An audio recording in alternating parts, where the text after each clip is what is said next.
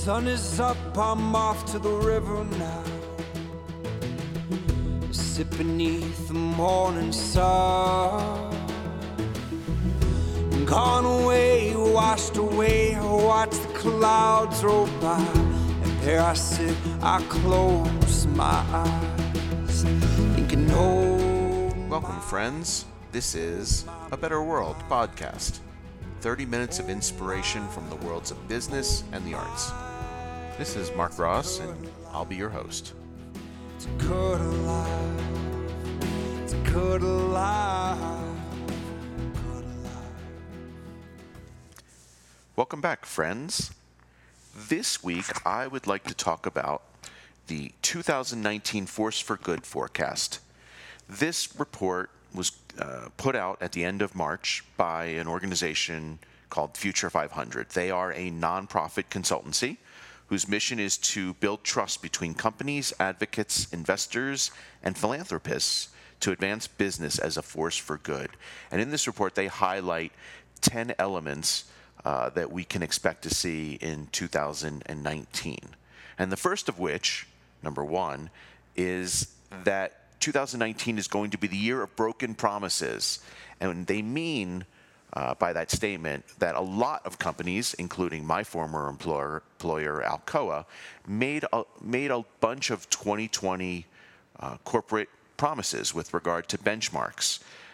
It could be about carbon emissions, it could be about wastewater reduction, it could be about sustainability targets and other net zero deforestation promises. And we're going to start to see those promises broken in 2019 across the board. And companies are going to either have to make excuses or give reasons why they didn't meet their 2020 goals or revise those goals to 2030. And it's going to, of course, open these companies up to a bunch of criticism and negative press if companies aren't starting to think about what promises they made and how they're going to address the fact that they didn't meet their 2020 goals. Number two is we're going to continue to see this rise of change agents. And what Future 500 means by that is we're going to see a breaking down of silos between environmental and social goals and concerns. And one only has to look at the Green New Deal to see that companies and advocates are starting to look cross-functionally in their organizations as to how some of these social and environmental goals and initiatives are intertwined. So we'll continue to see a rise of these silo-breaking change agents. The third prediction for 2019 in the forecast is we're going to see the end of these quid pro quo tax rebate deals. And here, what they're talking about are these tax incentives for companies like Amazon to come into New York, which of course fell apart, or for Disney to expand operations in Anaheim. And these are all examples of these promises for jobs in exchange for tax rebates. And they're starting to be challenged, and we're going to continue to see this end of quid pro quo in these communities. Number four, we'll see a continued pulling back on the covers on arguments that moving operations south or to third world countries increases prosperity. We know that that isn't always the case. In fact, sometimes it just moves externalities to communities and to areas of the world that have less regulation and create bigger environmental and social problems. As this world continues to get smaller and smaller and we're able to identify real problems in these third world countries, we're going to start to see that argument start to fall by the wayside, that this increases prosperity, moving these jobs to these countries. Number five is we're going to see a continued expansion of the Me Too movement, which just got started in the last couple of years, really on the basis of sexual harassment, sexual assault, but it has expanded tremendously to issues around diversity and inclusion and gender parity and pay parity for men and women. So the Me Too movement is going to continue to expand in 2019. Number six, we're going to see the increasing use of science-based targets when creating company goals. So instead of just we're going to reduce our greenhouse gas emissions by X number of tons or our gallons of wastewater or our waste diversion to landfills, we're going to start to see goals based on, say, we cannot have more than a 2 degrees Celsius rise in the atmosphere. And we're going to start to determine targets based around those elements, such as the United Nations Sustainable Development Goals, that will then drive companies to start to make their own benchmarks instead of just making benchmarks first as to what they could possibly do or what they aspire to do. Number 7, we're going to continue to see the C-suite stepping up when it comes to environmental and social issues. It's no longer an issue just for companies like Patagonia or Ben & Jerry's, but rather we're going to see companies like we saw in the past year, Dick's Sporting Goods, banning assault weapons or no longer selling assault weapons, or Nike and their Colin Kaepernick commercial with regard to race. We're going to start to see companies like Gillette, which had their toxic masculinity commercial. And more companies are going to start to take more public stances on political, social, and environmental issues. That seems to be the trend. Number 8, plastics are going to continue to become a more relevant issue as we talk about sustainability issues. And it's no longer going to be just about plastic bags and straws, but rather we're going to start to see real movement on a larger discussion around plastics. So serviceware, cups, packaging in particular. If you think about all of the things we buy that are in packaging that is single-use plastic and that is not sustainable, shrink wrapping just about everything that we buy on the marketplace. What did we do before plastics? Well, we had boxes that weren't shrink wrapped. We had vegetables and fruits sold in bulk that you put in bags that weren't plastic. So we're going to continue to see this expansion of the plastic pollution issue. Number 9, climate neutrality is no longer enough. It's no longer enough to say net zero on our climate action. The Green New Deal has quite a number of aspirational measures that would be taken to firmly reduce impact on climate.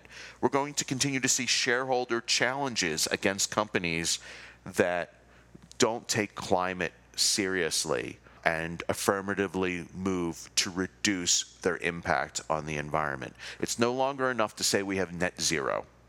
And we're also going to see a rise of an argument around climate pricing, which in the end, we know will drive down the use of carbon or the emission of carbon. And finally, number 10, we're going to see 2020, which is on the horizon, in just a matter of a few short months, as a turning point opportunity. Not only is it the 50th anniversary of Earth Day, but it's also, as I mentioned, these 2020 goals are all going to come to a head. And it's also the 2020 Summer Olympics, which will create a platform and a stage for companies to continue to showcase their purpose moving forward. So it's very exciting where we are right now in 2019. I'm encouraged by where we're heading and the pressures, external and internal, that will create opportunities for companies to be a force for good. I'd like to know what you think. If you have any thoughts, please send them to me. I'd love to talk about them in a future episode. You can send them to Mark, M-A-R-C, at needleconsultants.com.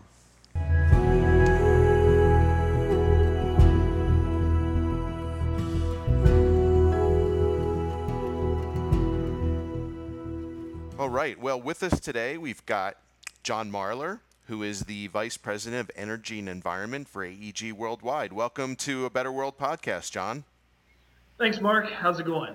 It's going great. You have such a fascinating background and are working in such a great position to bring sustainability to the entertainment industry. I thought it would be great to have you on A Better World. I'd love to ask you, though, first about how you got to AEG. I know that you are an environmental attorney by training, but before that, and before you went to law school, you were an environmental professional. Can you talk a little bit about your background that led you up to your position at AEG? Sure. So after graduate school at the University of Colorado, I worked for a local nonprofit that was monitoring the cleanup on the Superfund site. And that took me to law school. Ended up practicing law for 4 years in New York City. And around that time, I got really interested in the clean tech and renewable energy space. So I was looking around for jobs, trying to break into that industry, and was hired at Southern California Edison in 2009. So I went there to work in their renewable and alternative power department, basically administering the power purchase agreements that Edison was signing with the first generation of renewable power plant projects under California's RPS Renewable Portfolio Standard program. So that was really educational and really enjoyed it. And then about 4 years later, I saw the posting for AEG's sustainability and energy position and got really excited about it because while I was working at Edison, I also was volunteering on my city's sustainability committee. And so that really kind of gave me an entree into how to track data, how to write up a program, how to create goals, things like that. And so the AEG position was really a good fit for me, and also obviously very exciting as someone who's really into sports and music. So that was 2013, so coming up on my 6-year anniversary in the position and at the company.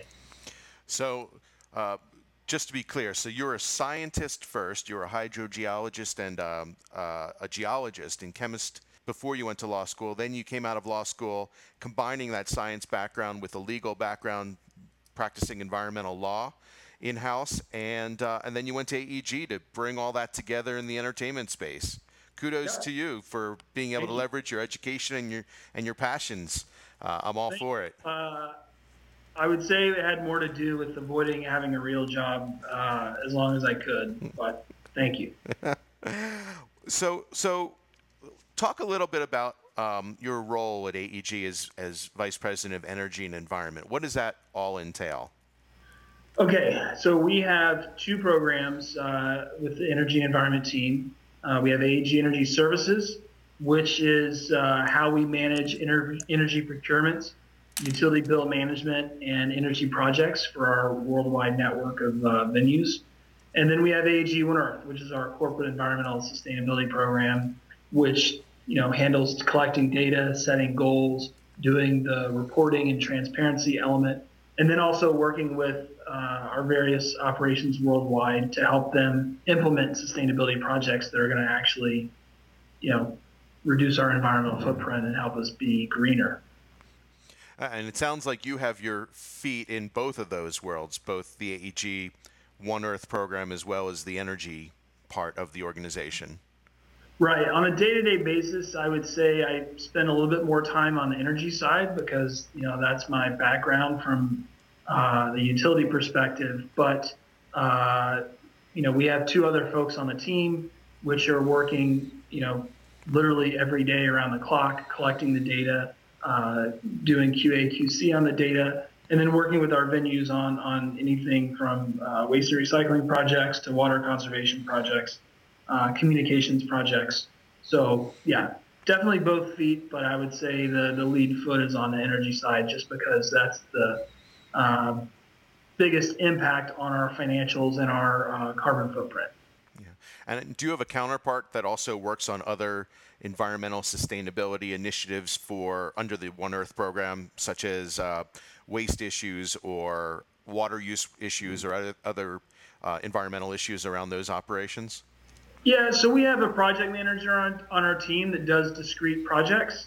And lately she's been doing a lot on waste and recycling, but I would say it's very much a team effort. The other part that I haven't mentioned is that, we have directors of operations, engineers, coordinators, and people like that at the buildings that are also working with us. So I kind of put ourselves out there as more of consultants and support to help people, move projects across the finish line. But the folks that work in the venues are really the critical piece of it, because if it's something that doesn't work for them or they're not open to doing, then it's not going to happen. In terms of some of the achievements and accomplishments that you and your team have been able to make happen, can you talk a little bit about what some of those metrics have been looking like? So for the corporate level, and I want to start there just because that's the element that our team, I think, really brings to the company of, knowing the sustainability field, knowing what trends are, and then implementing those for our company. So the thing that I'm most proud of is that we have a science-based target for our greenhouse gas emissions. That's something that we adopted in 2016 after spending about 18 months analyzing the issue and trying to figure out what the right path was and how to implement the guidance for our specific needs as a company. And where we landed, I think, was a really good place. The other thing that we added was having a risk-based water goal. So, prior iterations of our water goal, we just said, we picked a number out of the sky and said, hey, we want to reduce water.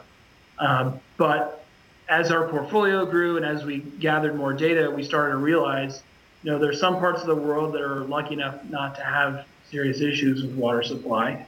And then there are other parts of the world that are literally running out of potable water. So we started using the World Resource Institute's aqueduct tool to basically identify which sites were in high risk or extremely high risk areas, and then adapt a goal for water conservation in those areas. So that's what we've done at the program level. And we would be here all day if we were to talk about kind of site level projects. But if you like some examples, I'm certainly happy to talk to any of those. Well, before we get to some examples, what does the portfolio look like? How many venues and how many countries? So right now it's over 90, stretching from Sydney, Australia, to Stockholm, Sweden, and everywhere in between. So Shanghai in China. We just opened the Ontel Arena in Montevideo, Uruguay. All over the United States, Australia, the United Kingdom, Germany, Sweden, and I think that covers the geography, but it's pretty diverse. And part of that is a challenge in terms of language barriers and different legal and regulatory regimes. But at the same time, we also get to see a huge variety in approaches, and I think that really helps strengthen our program. And it sounds like there's a mixture of old builds and new green builds, I assume. Some of these are revamped venues and some of these are brand new venues. Exactly. I don't know off the top of my head, but I would say roughly 25% are going to be relatively new builds that are either up to the latest codes or LEED certified. And then the balance are going to be anything from a few decades old to 1920s era historic properties. Right. And you had mentioned that you could give a couple examples of what some of the work you've done with some of these properties has looked like. Can you just give us an idea of a couple examples? Yeah, I think it depends on what you're interested in. I think the things that are more headline grabbing are things like solar panels. At the Staples Center here in downtown LA, we put 346 kilowatts of solar panels on the roof in 2009. That project's actually now over a decade old. So that was a big first in the arena world, and it's something that's been working out great ever since. At the Dignity Health Sports Park in Carson, we were the first stadium in the world to add a bank of Tesla batteries to basically help us manage our demand by allowing us to kind of run partially off the battery during the events to reduce our impact on the grid. In Germany at the Mercedes-Benz Arena, we have a cogeneration plant, which we use to wring efficiency out of our natural gas supply, create heat and electricity for the venue behind the meter. So those are kind of the big attention-grabbing projects, but the thing that has me most excited now are more of the materials management, waste and recycling projects that we've seen people do in the last 12 to 18 months. And what do those look like? So again, it's probably not something that people are going to get hugely excited about, but I feel like they're extremely important. And it really started last year with the plastic straw. Uh, I'm not even sure what the word you would use for it, the plastic straw situation. Kind of out of nowhere, people got really spun up about straws, and it was something that, we had always kind of recommended as a best practice to make them available on demand or just not have them at all. But it wasn't something that we really pushed because we didn't spend a lot of money on straws, and in the grand scheme of things, it's not a lot of volume. But as we started working on it, I think we saw that it was really symbolically important to kind of get people's attention around the plastics problem and the single-use issue. And so since that time, I've been really impressed with the efforts that people have taken around the globe to kind of assess their operations and say, what are we doing here? And where can we make improvements? So you have people switching off of single-use plastic water bottles or like the water coolers that have the 5-gallon plastics, and they're putting in permanently plumbed water refill stations. Oftentimes at the same time, they're giving their employees reusable water bottles to use around the office. They're going into their office spaces and getting rid of single-use serviceware and bringing in mugs and glasses and plates and silverware and things like that. They're getting rid of the individual creamers and moving on to the pump models. So again, all this stuff seems kind of obvious and maybe not that big of a deal in the grand scheme of things. But to me, it's real evidence that these messages are starting to sink in and people kind of are starting to understand the importance, and they're taking action. And those actions, especially when you consider the straws, it does have a big impact. I mean, when we switched our straw policy at Staples Center, that was estimated to reduce single-use plastic straws by 500,000 each year. And if you think about, Staples is one of, hundreds of arenas around the world, that really adds up. Yeah. And I understand as AEG continues to grow, the footprint of the company continues to grow. So you have trends of increasing power usage, increasing waste, increasing water usage. But are you able to document that your efforts have led to percentage reductions of those items as you have implemented changes at your venues? So the challenge with our business and our business model is we're an event business. And so in a perfect world, we would be maxing out our event calendar wherever possible. And so what we've seen is through our portfolio since we set our benchmark in 2010 is that we are making notable efficiencies, and that's coming in the form of LED lights and variable speed drives and low flow fixtures and things like that, all the things that you would think about. But if you were used to doing 250 events a year and now you're doing 275, well, now you have, resource use going in the opposite direction. And so what we've pretty much found is that a lot of these efforts kind of counteract each other. And that while we're realizing efficiencies, they're kind of counteracted by business growth. And that has really caused us to kind of take a pause and figure out, well, how do we deal with that, from a resource consumption perspective and from a carbon perspective, because it's really made it more difficult for us to meet our carbon emissions goal. Interesting. And then one of the other areas that AEG is involved in is not just owning venues, but you have concert tours or other kinds of tours, and you also have a festival or more than one festival, Coachella being the one that immediately comes to mind. Does your work touch on those types of matters as well? Absolutely. Anything that we control from an operational perspective worldwide, we work with them, we collect their data, and they're part of the program. So that extends to the festivals, which are anything from, like you said, Coachella to the Barclaycard British Summertime event in London. We've got the Amgen Tour California bike race that's coming up in May.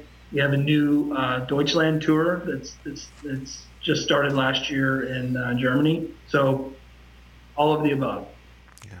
Do you find that some of the actions that you take are being pushed or advocated for by artists or other teams that you work with, where it's coming from, in essence, the people you serve? Yes and no. I think if you were to look at the total number and volume of initiatives, I would say they're more internally driven. But we are starting to see more vocal requests from the artist community. Seems like, from what I've seen, the two biggest initiatives are around water bottles. So a lot of the touring acts are requesting that they don't see those backstage or even in the front of house areas.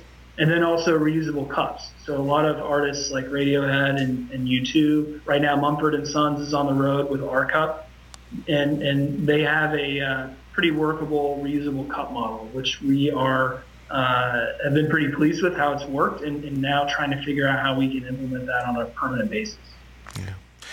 So what's coming up next for AEG? What are your next initiatives? What are your goals as you continue to scale and grow?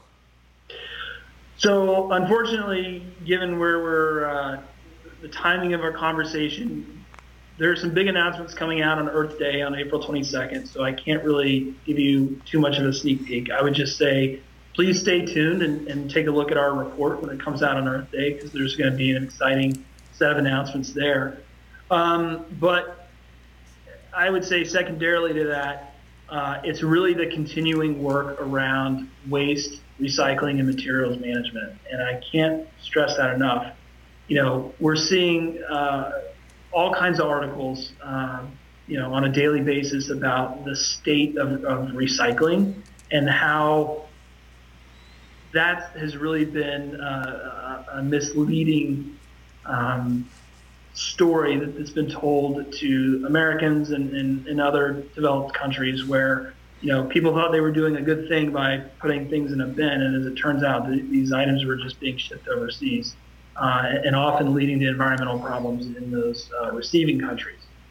And so we're taking a very close and aggressive look at realizing that even if you have perfect recycling, you haven't solved that problem of where are these plastic single-use materials going. So we're taking a very comprehensive and aggressive look at where we can basically convert those materials as much as possible. So it started with the straws, obviously.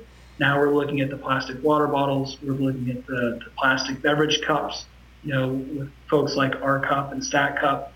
But we're really looking at all the food service items, the nacho boats, the disposable forks, the napkins, the condiment wrappers, and things like that. And trying to figure out, is there a better way to do this that doesn't require us to rely on either landfilling or incinerating or, quote, recycling, end quote, these materials, when we know that that's, not really maybe the best thing for the folks who are getting those materials from us. Yeah. So you're looking at at some more compost types of solutions? Well, compost specifically for food waste, yes. And I would say in the last couple of years, that's been a very aggressive program, and we've had several venues that have made progress in the area of dealing with food and other organic wastes. But I think what you're really referring to is compostable serviceware. And I personally am not a big fan of that approach. I feel like it doesn't really solve the whole concept of single use. And, in practice, what we're seeing is, even if you purchase the so-called compostable material, it's not actually composted unless it's collected, segregated, and then taken to a facility that can actually break it down. And there's a lot of failure points in that chain, probably the most important of which is the fact that there are very few, if any, facilities that can actually break that material down. So while people are pitching the idea of the compostable serviceware, I would say we recommend, trying to find a better way until that service model, is proven to be a lot more effective than it is today. Yeah, oftentimes that's window dressing, and most of the country doesn't have the ability to process compostable serviceware.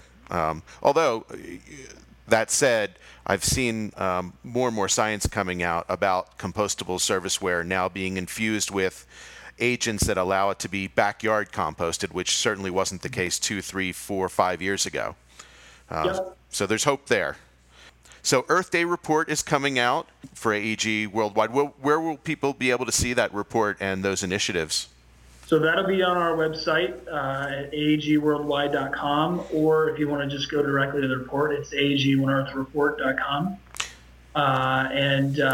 We publish it in PDF form every year. This is the second year we'll be doing that on Earth Day. Kind of getting back to what we were talking about earlier about, accomplishments, I think it's actually noteworthy that this is our 8th sustainability report. I don't know of a lot of companies in the sports entertainment industry that even put out a report, much less that have been doing it for as long as we have. This is the 6th one that I've been personally involved in, so that's pretty exciting. And then the other thing to mention is both of our programs, AEG One Earth started in 2007, so we're now in our second decade of our program, and Energy Services started in 2009. So, again, just starting our 11th year, and I think we have a very deep and broad knowledge base to work from when it comes to our buildings and our operations, kind of knowing what works for us. Yeah. Are you also involved in the Green Sports Alliance? We are. So we're a founding partner in that organization, and happily, the percentage of AEG teams and buildings has decreased over time as that organization has grown. They have their summit coming up this June in Philadelphia. We're hoping to do a panel discussion there actually about how to engage with your communities, specifically the youth, to talk to them about CSR initiatives. So, the theme of this year's Green Sports Alliance is playing for the next generation, which I think, given the climate protests that we're seeing around the world this week, is totally apt and timely. And I'm really excited to kind of join the conversation and hear what people are saying. Yeah, great. Well, John, thanks so much for taking a few minutes to speak with me today about AEG Worldwide and what you've been doing there with regard to energy and environment and sustainability, and really appreciate your time on a Better World podcast. Well, thank you. You're very welcome. And that's this episode of A Better World. If you found this podcast to be helpful, useful, inspiring, please consider subscribing wherever podcasts are heard. You can find out more information about this particular episode as well as our other episodes on our website, www.abetterworldpodcast.net. Your comments and suggestions and feedback, you can send that all to Mark, M-A-R-C, at needleconsultants.com. I'm Mark Ross, and I look forward to joining you next time as we explore how we can all help to create a better world.